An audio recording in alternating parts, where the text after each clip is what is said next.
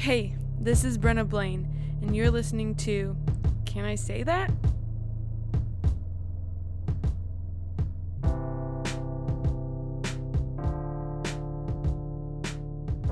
Hey everybody, this week on the show we have Annalise Southwood talking about the Charismatic Church. I think the Charismatic Church has always, to me, seemed to be a polarizing topic within the church, the global church that is. I mean, it's almost like the Charismatic Church is seen as like the weird brother, or like The middle child. Yeah. I always think of the joke about the Baptist Church, that they believe in the Trinity, Father, Son, and the Holy Bible, which is really just to get at, I think, in the Baptist Church and also the non-denom that I've been a part of, that it's like you don't really know what to do with the Holy Spirit. It's like if it's taught, it's maybe one sermon a year, and it's just sort of like, oh yeah, the Holy Spirit will help you and will guide you, and it's like, that's it. And so I think let's just talk about the non-denominational church. When you see someone actively engaging with the Holy Spirit, it's like, because it's not a normal part of your life, or really taught to be a daily, hourly part of your life, you don't know what to do with it, and it seems weird. It seems, in some cases, I think people think it's wrong, and it's like they might as well, this other person actively engaging in the Holy Spirit might as well be a Scientologist. The non-denom person walks into a charismatic church and gets like tunnel vision, and everyone turns into Tom Cruise, and they're like, Yes. And so I will say, I don't think it's wrong to push back. I will always think of Paul in 1 Thessalonians chapter 5, and he's telling the church in Thessalonica to test everything. I do think that's something that we need to do as a church. We should never just blindly take something someone says and keep it as correct 100% theology. right, from any denomination. No. Yeah, exactly. I think we are called as Christians to really, anything and everything that we hear, to go back to Scripture and say, okay, do I actually see this in God's Word? Yet, I also always think of Jesus in the Gospel of John, chapter 14, where he says, greater things than these you will do. He actually says, greater works. I will forever remember a conversation at one point with an individual. We're talking about Holy Spirit, and specifically that verse, and their response was that they saw when Jesus says, the works that I have done, as coming to remove spiritual blindness, and that people get to be in right relationship with God and receive salvation. That's a really good Calvinist argument. Yeah, it is. Don't want to downplay that salvation really is like a miracle, that God would make a way for us to be with him and receive 100% grace. But I don't think that's what Jesus means there. He says the works that he's done, and the works that he has done is like remove physical blindness, make people able to walk again who couldn't walk or never could walk, bring people back to life who died. Oh, that's sketchy territory. Well, it's Jesus. It's what he did. And he says, greater things than I have done, you will do. And so I think when you, like people in the non-denominational church, including myself, we don't engage in that type of reality. I think because it's difficult and it's kind of scary. It's scary, yeah. It's vulnerable. So all to say, I think that every sect of Christianity has something that the other sects of Christianity can learn from and grow in, and that I don't think any particular sect of Christianity is 100% right. Yeah. That I think there's a beauty in that we all as brothers and sisters have stuff to learn from each other. But I do think that in the Charismatic Church, what they have to offer that I think really the rest of us really need to learn from is how to engage with God in the Holy Spirit and step out in trust and faith to do the things that Jesus did and says we're to do, and his disciples did and said that we're to do.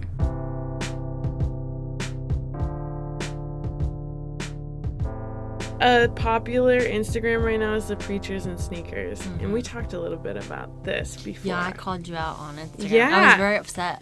And I loved your opinion. So what are your thoughts on Preachers and Sneakers, and why? Well, okay. There's multiple things. I know several of those pastors that, like, personally grew up with, like, Judah Smith, and because he and his dad and my dad were on the same staff for a long time, and very, very close friends up until Wendell passed away. So I grew up around Judah, and Nathan Finocchio is, like, a long-lost brother type friend of ours, was really close with us through my whole high school. And then also, like, my brother-in-law is Chad Veach, and he's on there. And they've also talked about my sister, Julia. They've posted about her before. And so it's like that, it's weird in one sense because they're posting about people I know. The other thing is, I just don't get what the heart of it was, like why it was started. It just seemed like it started from a really bitter place. And I was surprised to see how many people who I respect and love, like, followed it and were like, LOL, this is so funny. And I'm like, gosh, like, why follow something that felt like, from what I was seeing, the whole point of it was to be like, yeah, look at those people who are doing awful stuff, aren't pastors who are famous not by any effort of themselves, just by preaching well or charmingly enough. Aren't they just terrible people that they're wearing nice clothes? But yeah, I also don't like mob mentality and like feeding that. And I just feel like if you scrolled through the comments of those posts, it's not just like, ah ha ha ha, like the Lord works in mysterious colorways, like funny. That is a funny line. And his captions are clever. But what ends up happening is like you have other celebrities posting and you have these people saying like, these people are vile for wearing these shoes.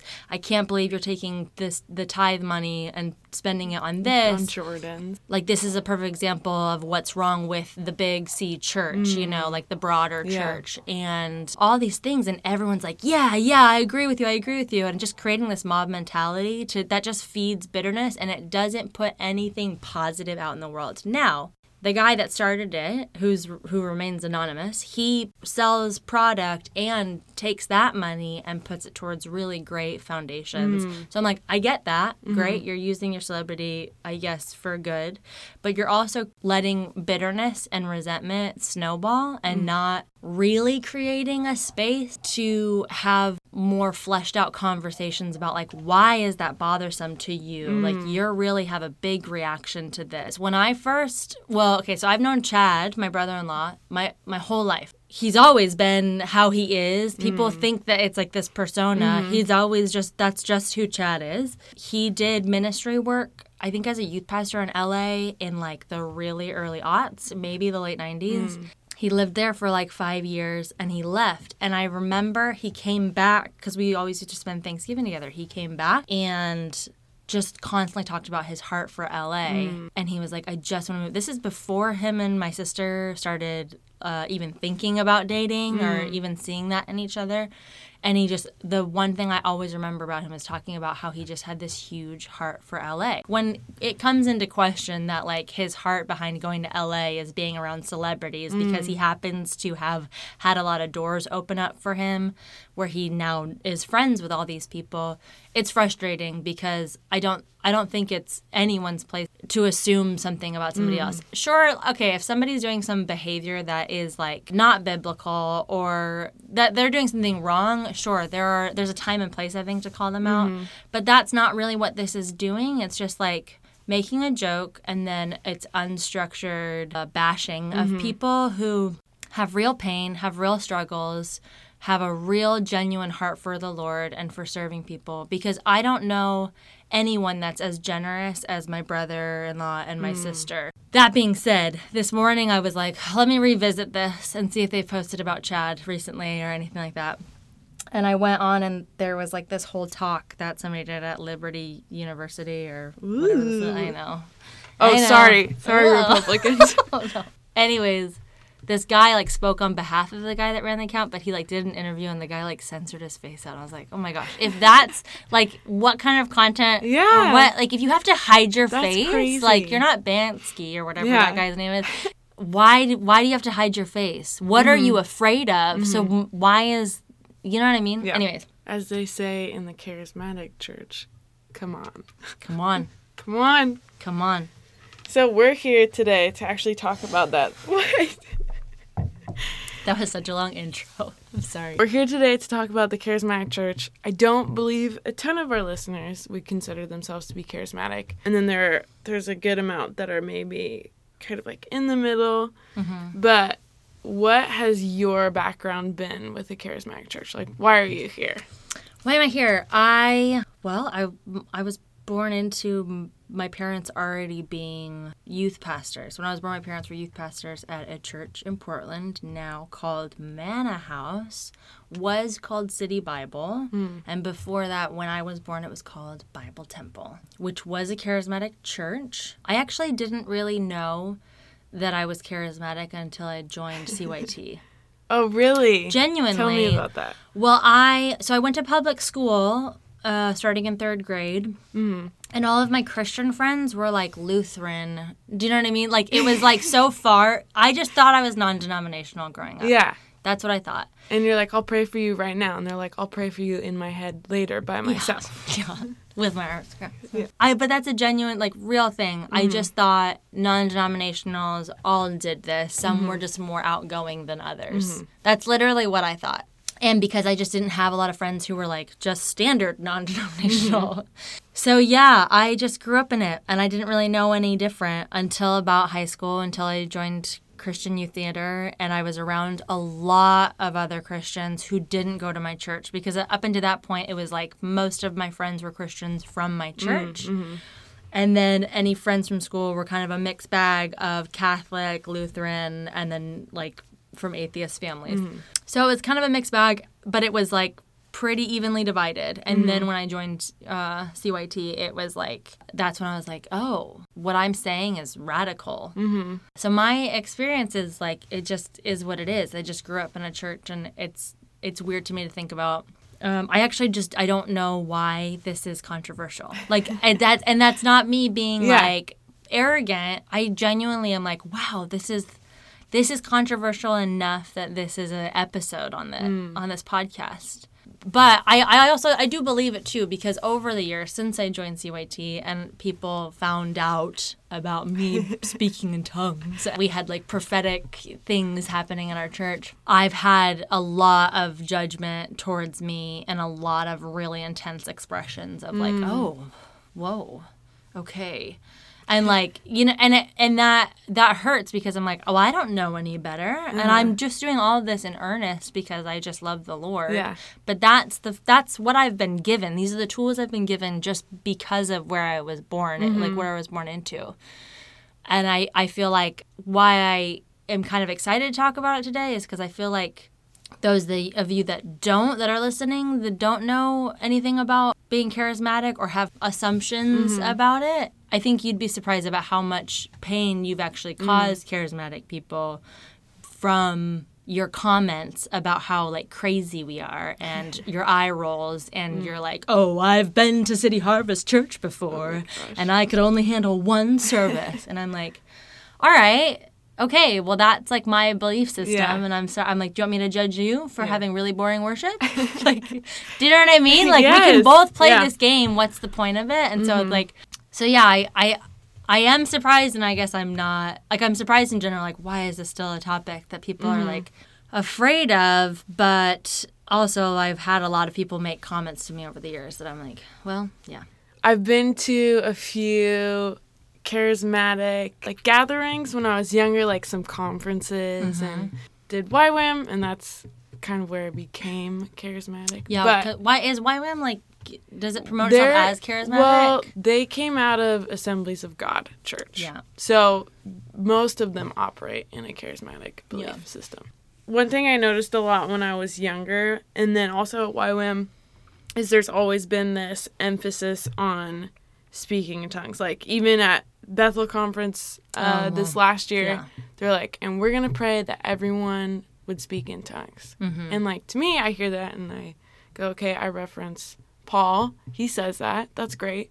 But then I think before I knew that as a kid, I'm like, why do I need to speak in tongues? So do you believe that speaking in tongues is, like, the sign of someone having the Holy Spirit, and why or why not?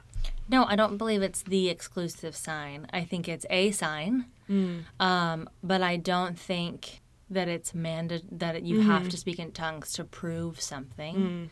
I believe the Holy Spirit can work in you in different ways. I mean, we all have different bents. We all have, different things. I certainly love that gifting and wish it for everyone else, and I think it's a gifting that I think is offered by God with an open hand. Like, this is something that you can have, but I don't think it's like you have to take this. And like, I just think it's like a really profound thing, and it's special for me and my relationship with God. I get people that don't understand it and become afraid of it, but I think that because I think a lot of people are really freaked out about speaking in tongues. It freaks people out. And I think your decision should not be made out of fear, whether to do it or not to do it.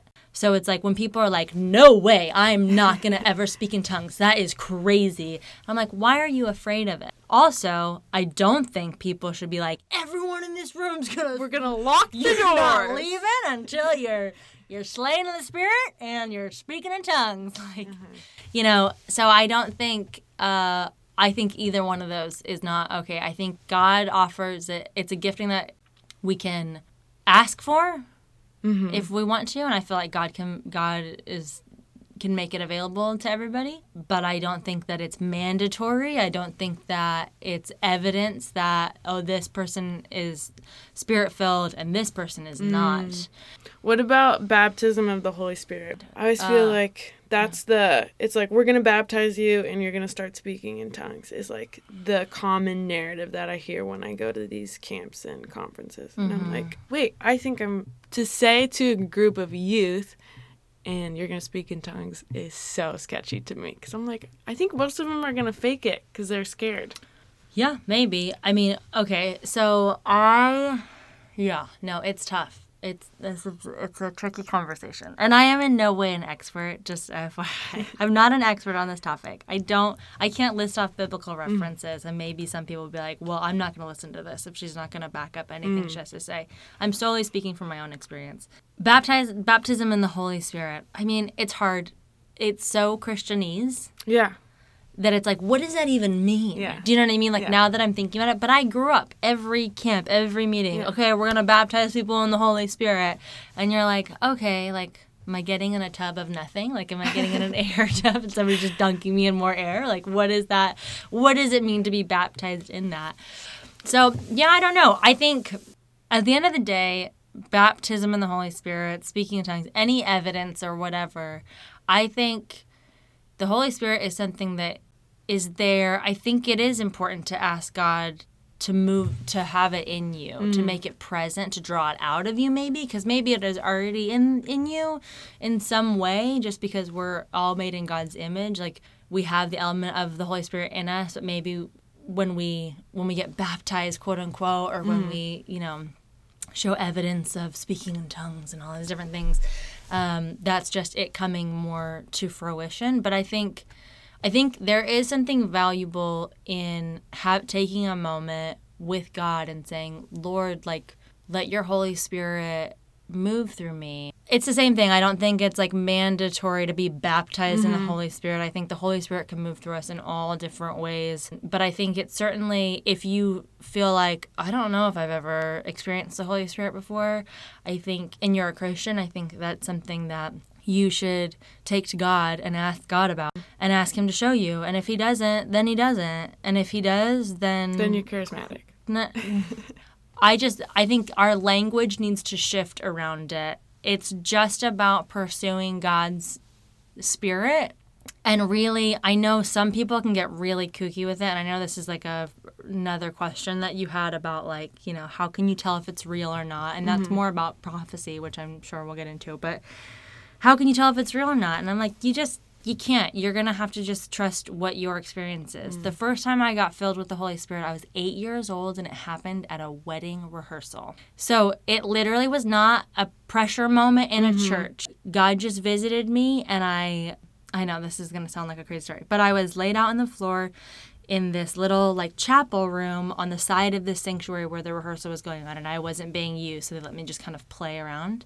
My parents came and found me, and I was just speaking in tongues as an 8-year-old, just laying down, and I was just, like, weeping. My memory of that, I might have been 7. My memory of that, because it was that age, it's not like this really clear, profound, I mean, it is a profound moment. What I remember feeling is, like, just the most warm, comforting, I wasn't hearing the audible voice of God. I wasn't feeling all these crazy. I just felt really warm and comforted. But I remember the moment leading up to it.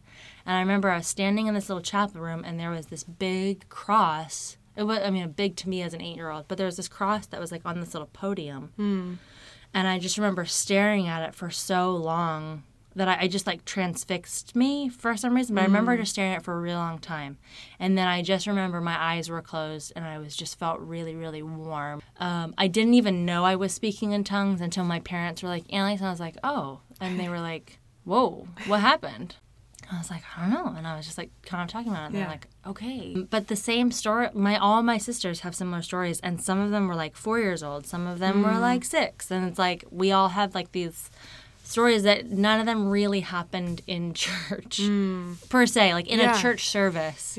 No one was laying hands on me and trying to push me onto the ground or being like, you have to just open your mouth and start saying something. God has different plans for all of us. He has different stories for all of us. He has certain people that only we are going to touch. And I think the Holy Spirit will move in each of us in our own way. I don't like the pressure that it has to all look identical, that we as a collective room of 300 all have to be speaking in tongues. We all have to have this moment right now at the same time to prove something about our faith. I don't like that. But I think some people will maybe never speak in tongues. Does that take anything away from their salvation? No. However, here's the weird thing about, this is kind of a tangent, but here's the weird thing about growing up in a charismatic church. Maybe just for any denomination, but something about my experience and a lot of experience of people that I knew growing up in a charismatic church.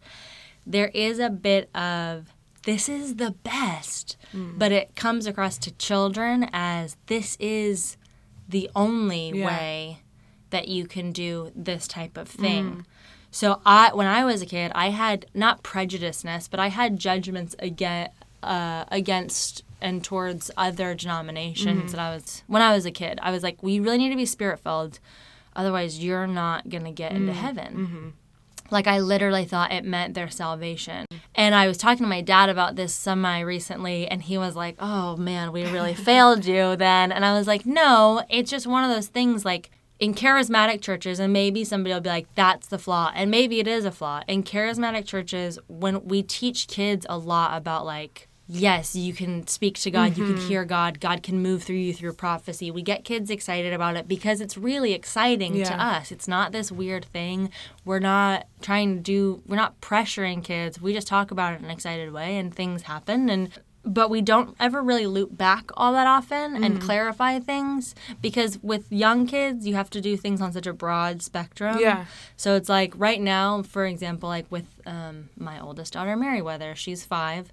We teach her that she can talk to God about anything and she can come to Jesus and ask for things. And that prayer is used to communicate and get to know God better and feel his love and be able to tell him that we love him and all these different things. She thinks, because I think one time when we said, you can ask him for help, she literally thinks like she gets really frustrated with God, maybe not with God, but she gets frustrated and she's like, God didn't give me the dream that I wanted to have last night. And I'm like, yeah, well, that's not really what God's there for. And it's like, but even that on a small scale, and I'm like, I just remember learning about all these really big topics when I was 5. We were in services where people were talking about seeing angels and all these different things. And I'm like, it was just so part of the culture that I grew up in that no one looped back for a really long time to correct things. So I filled in blanks in my head for a long time. And maybe our church, we've done better since then, because I'm not a part of children's ministry. So I don't know exactly what is being looped back. But I think I definitely had a fear that my friends who I would be like, you got to come to my church. I was so terrified that my friends who were great Christians, they weren't charismatic. I thought because you're not baptized in the Holy Spirit, you're not saved. I used to think it was part of the salvation. You had to do all these things, that our way was the only way. And it was and no one taught me that. I don't remember any moment of anybody teaching me that, but it's when you let kids fill in the blanks, and I guess that's for any religion, they're going to really fill in those blanks Yeah. with weird assumptions. But I think on the other end of that, there's probably people that have weird assumptions about charismatic church because they've filled in the blanks and they didn't actually study and look at what, what it actually means. I think so. Austin and I both hold the opinion that there's like two types of speaking in tongues. There's praying in tongues, and then there's like speaking in tongues. And then in that, some people speak actual languages, like they get the gift. And then there's some people who speak something that we've never ever heard. So there's always this argument, and I think this is where let's say non-charismatic people get really hyped up about this, where they're like, you cannot speak in tongues out loud without an interpreter. But to me, when I was in YWAM, I started praying in tongues, and I was like, this is so weird that why can people pray out loud in church? But it would be sketchy for me to pray in tongues out loud. So do you think it's okay for people to pray out loud in tongues? And do you think it's okay for people to speak in tongues? So that's interesting because I think they're one and the same. You're using two different words for that. But because you said speaking and then you said praying, I'm like, I only pray in tongues. We don't walk around at our church being speaking in tongues to each other and call and response. I don't know a single person, I've never heard a single person have that experience, except for really weird instances where people were like, I need to pray for this person. And so they think that they're praying in tongues, but they're actually speaking Mandarin. And that person is like, whoa, how did you know that? And that ministers to that person because they're, saying things. But the person is like, I never knew what I actually said. But they understood every single word. So I guess there is some element of speaking it. And I mean, we're always speaking it. But our church, and my experience is it's always been a prayerful thing. And because it's audible, it's speaking in tongues.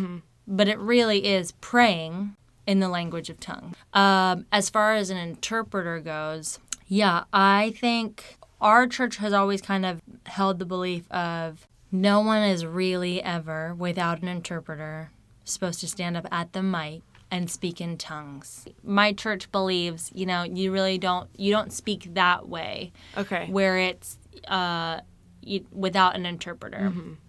However, most of the time it's praying in tongues and everyone's just praying out loud. Yeah. And it's just in their little bubble.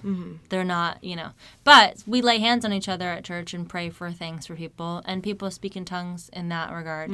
Again, I think it's just kind of a unspoken understanding that we're not like, hey, you hear what I'm saying to you? I'm speaking all these different things. And I don't think anybody is assuming that. I don't think it's bad to be audible when you are praying or speaking in tongues until you are trying to actually speak at somebody and convey something to them.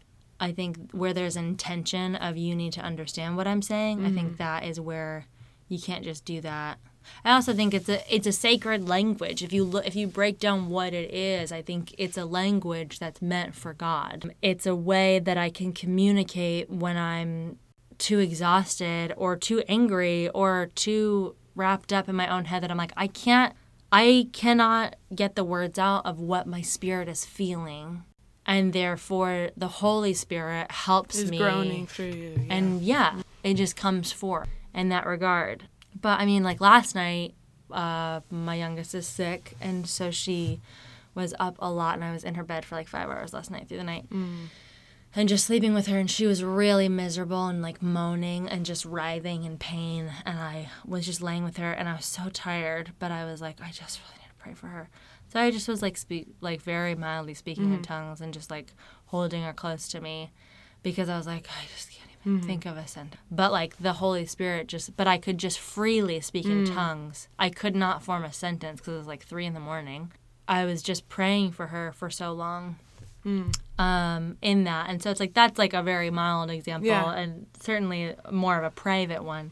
But I think if you look at what the heart is behind it and you look at what the purpose of it is for, I think it helps people kind of stay in line more of if we're teaching people what speaking in tongues is actually meant for, we don't have a lot of issue trying to pull people away from the mic to speak in tongues in front of the congregation. Yeah. So I didn't really know about speaking in tongues. I knew nothing about prophecy. And I just remember being floored the first time I received prophecy from someone. And I was like, how do you know this? And I know you have had incredible prophecy spoken into your life. How has it affected you? Well, let's look at what prophecy is for. It's for inspiring people, you know, creating revelation for people, empowering somebody and giving, you know, I think that's my mentality of what prophecy is made for. It's to give you hope, to let you know that God is still with you, that God has a plan for you, and for God to reveal himself to you supernaturally in a way that you wouldn't be able to have just by somebody being like, I'm believing great things for you. But it's like if somebody's like, you know, started really like saying, hey, God told me that, you know, you have been in your darkest of days and you have been crying out to God in the night and he hears you. That's a lot different and it lands a lot more significantly and can change somebody's life really quickly. So I've gotten a lot. I've had a lot of prophecy. Our church, my dad is very prophetic. He travels around for something called presbytery. Let's get into it. And presbytery it's a gathering where, or some people call it prophetic assembly. It's a gathering where a church brings in prophets that have moved in prophecy or in the prophetic and have kind of proven that it's not like a showmanship thing, that God is really moving through them. And so they bring in 1 or 5 or however many you want to bring in. It's less of a corporate meeting, so it's less of a Sunday morning meeting where we have new people and it's sharing the gospel. It's further down the line of people's faith where it's more of what we call a family service. So weirder things go on, I guess. For those that are not charismatic, these are the fun services for us. You know, and we have the eldership prays. People like put themselves at submission for the eldership to pray about if they are going to be prophesied over or whatever. And then so they become candidates or whatever, and then they basically sit in front of the church and the prophet and everyone, you know, the church has been praying and fasting together and all these different things for like the days ahead of this. And then they just move in the prophetic and they speak over people. And it's to bolster up the faith of the church because these are their friends and their church family that they're seeing getting words. And it's also meant to catapult like the people that are getting prayed over, like their faith to stir them up even more.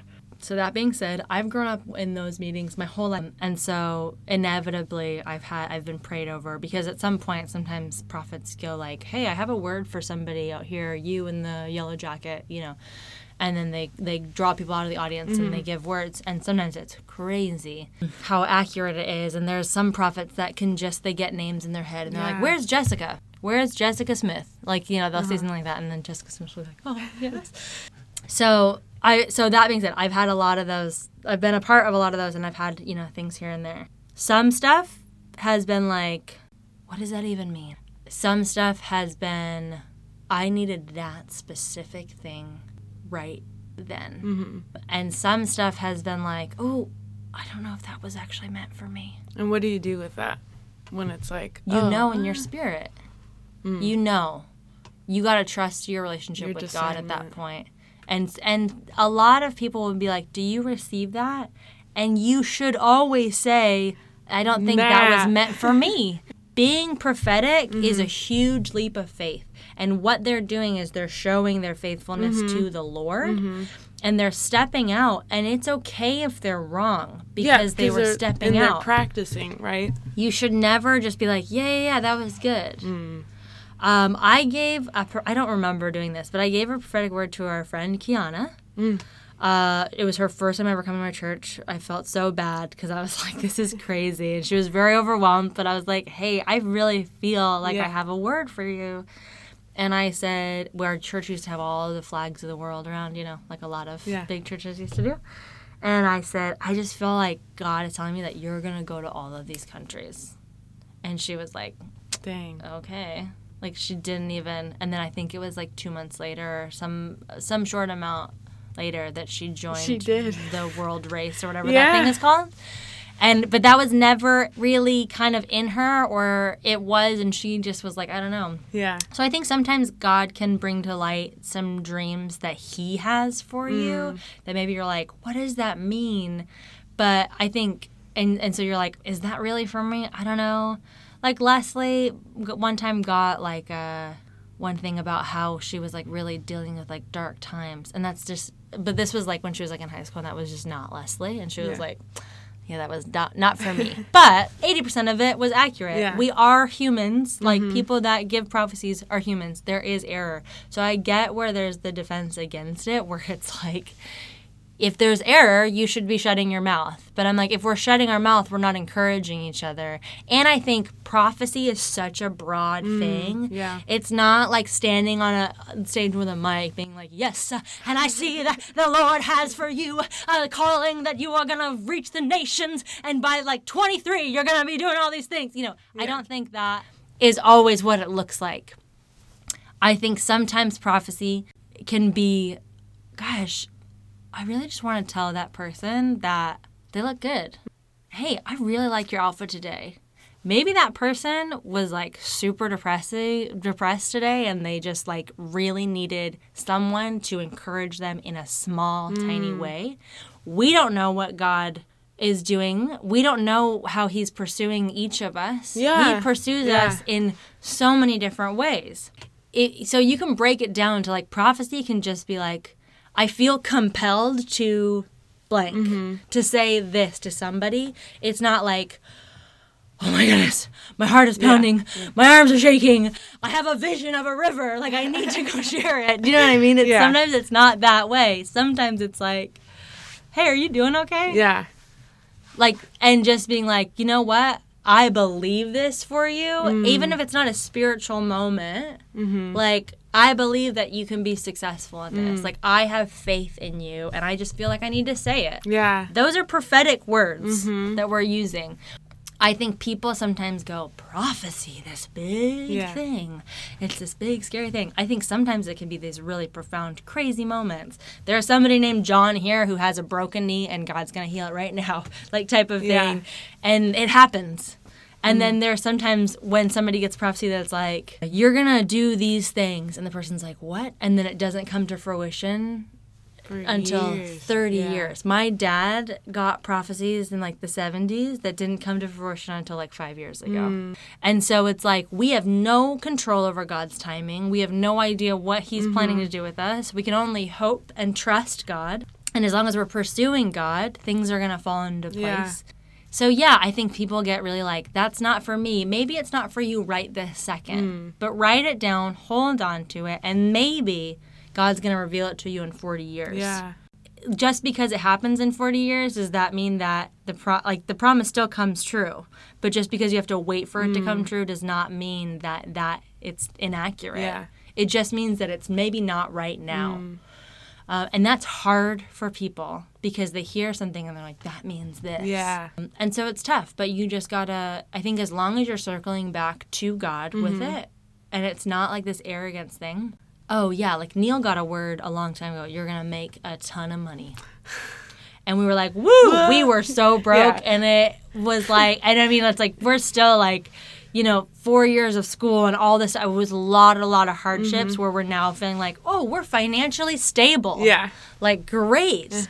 And we don't know what that looks like. But I mean, I've gotten a lot. And I think there's some things that you just, the more you study prophecy, the more you move in prophecy, if that's what you feel called to do, I think it opens your eyes up more to kind of understand the ebb and flows of things, that there's different, prophecy is multifaceted.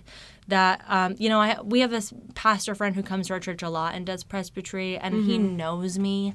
He knows me really, really well, and he knows my heart for, theatrics and all this stuff. And he, called me out on one service, and he was like, hey, I just want to let you know, I just see your name on a marquee. I see you, taking on New York. I see that. But he said afterwards, he goes, this is not a huge revelation. I just want to tell you guys, I know her, but I'm just speaking this life into her. And so it was like it wasn't like this, oh my gosh, he's really reading my mail. Yeah, he knows all that. How did he know? But I've also had moments where I'm like, how did you know that, Like last year, we had our presbytery, and I remember the week leading up to it, I was like, all I want to know is, do I keep going or do I change directions? And I was like, I just want to know that I'm not forgotten about. And I was talking to my friends about it, literally decided so last minute to go to one of the presbytery meetings, was called out by somebody who doesn't really know me at all, and said, God is just telling me to tell you that you got to keep going, that I see you. I mean, it was literally verbatim of what I was like, I just want affirmation on this one thing.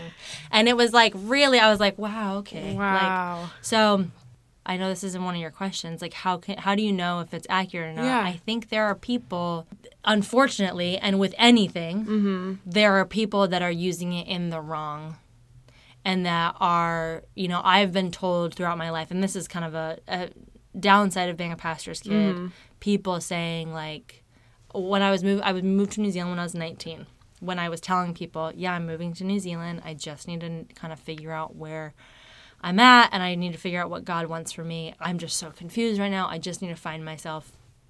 And I had so many people say to me, the Lord's telling me that's not for you. And so it's hard because you're like, what do you do with that? Well, thankfully, I have very level-headed parents who move in prophecy a lot. And so it's they're okay, well, you're going to have to, but it's really up to you. What do you feel in that moment?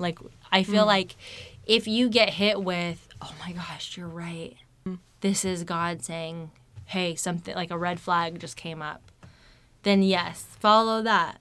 And if it was a mistake to follow that, if it wasn't a true prophecy, God's not going to abandon you. Right. He'll find a way. He'll get you back He's on not track. Oh, you didn't follow my will. One misstep. Sorry that you misinterpreted something. Great. We got a dumb one on our hands. You know what I mean? It's not But yeah, I've experienced a lot of prophecy. My mom, there's so many, talking about multifaceted, my mom moves in prophetic crazy. She sees words written on people. And it's wild. Words written on people. It's so crazy. Some people see clouds over people's heads. Yeah. But it's funny because I'm I grew up with people just telling these wild stories about this stuff, and I'm cool. And then I started sharing any of that, in my time at Christian Youth Theater, and people were like, you can't talk like that here. And I was like, oh no. Growing up, I was so scared of the charismatic church or charismatic people. Why? Because that's not what I grew up in. But also, just to blame and to put this out there, don't watch it. There's this really interesting documentary called Jesus Camp. And they take this mix of the Pentecostal church, Republicans, and homeschooling. And it's this horrific film. No, I've watched part of it. Yeah, it's meant to scare the bejesus out of you. Well, here's the thing, though. It's so tough because I'm I guess from an outsider's perspective, that is what it looks like a lot of times. But it's hard because from an insider's perspective, I'm that's not what it feels like. Yeah. And so I don't like that. That documentary freaks me out, too. I was oh gosh. Smash these pots. But I think people can get lost in it. But here's the thing. Being full, no judgment towards this institution or whatever, this church. But I grew up very charismatic. Yeah. Fire tunnels and all these weird terminologies and slain in the spirit and all these different things. I went to Bethel for the first time when I was in an internship at my church when I was 18.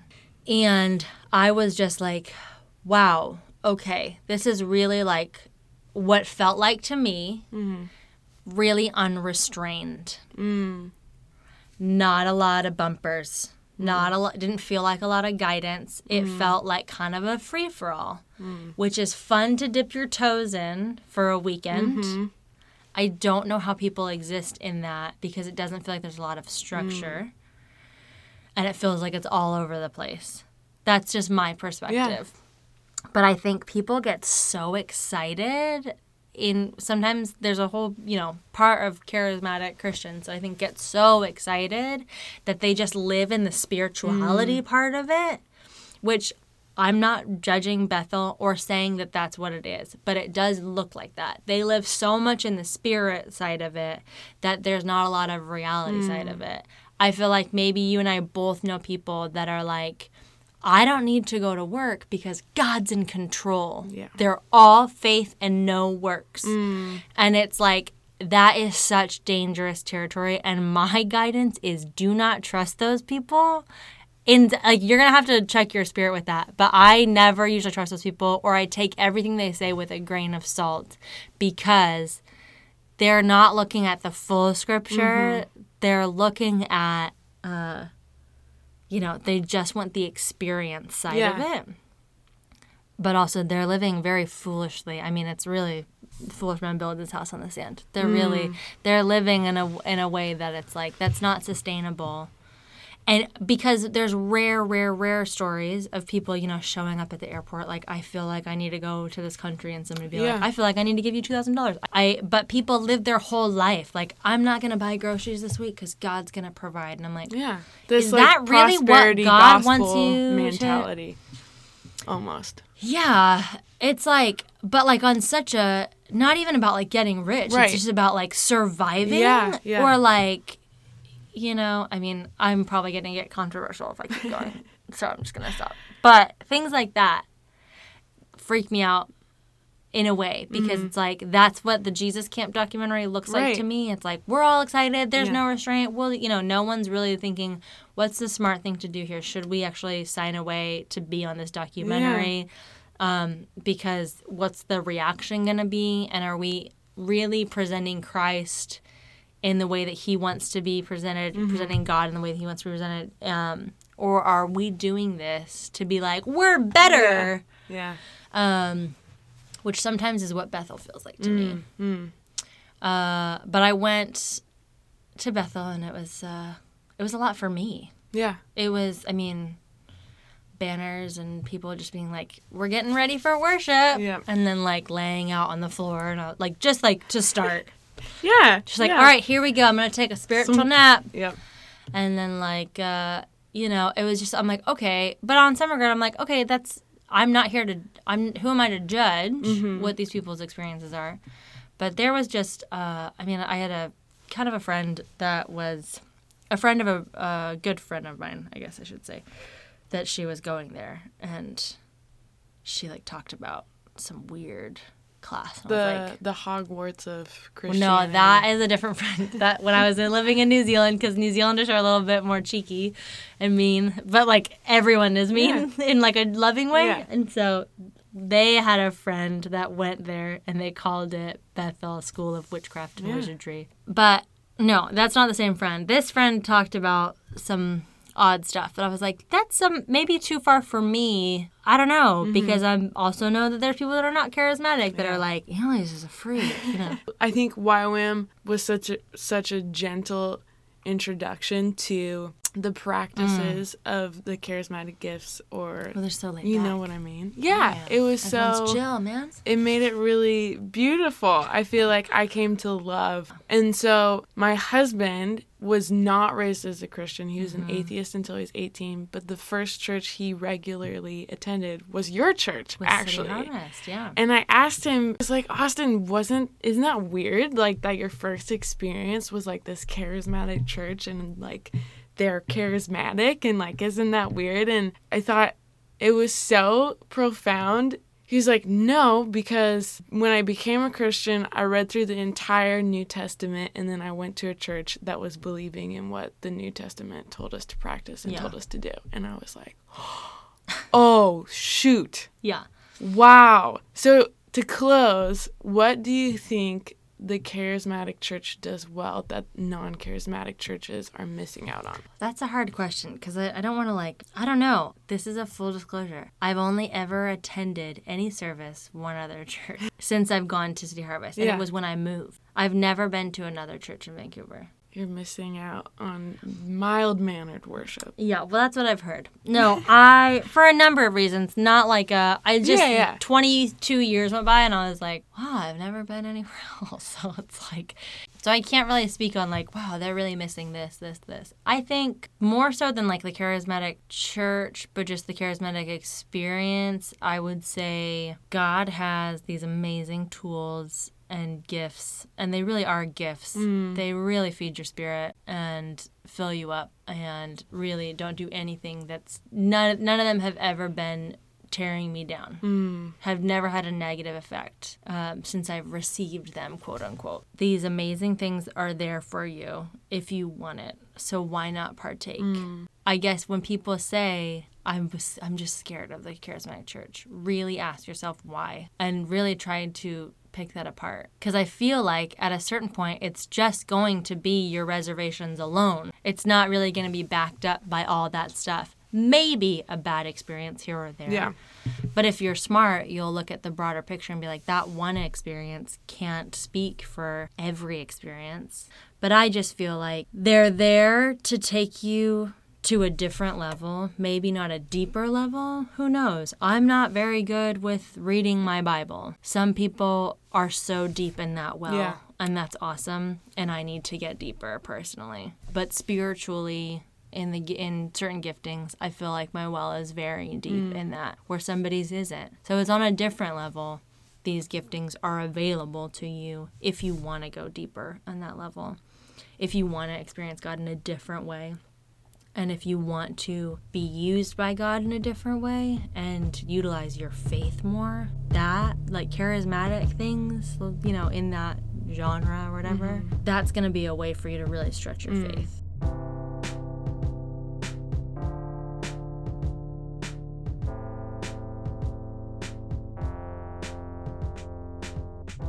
Hey guys, thanks for tuning in. If you like what you heard or want to know more about our podcast, I want to invite you to follow us on Instagram at Can I Say That? That's where you can find what our next topic is going to be, who's speaking, and a lot more about them. We also invite you as an audience member to be a more active part of this conversation by participating in polls, answering questions, and even sending in comments and messages. So please come and join us.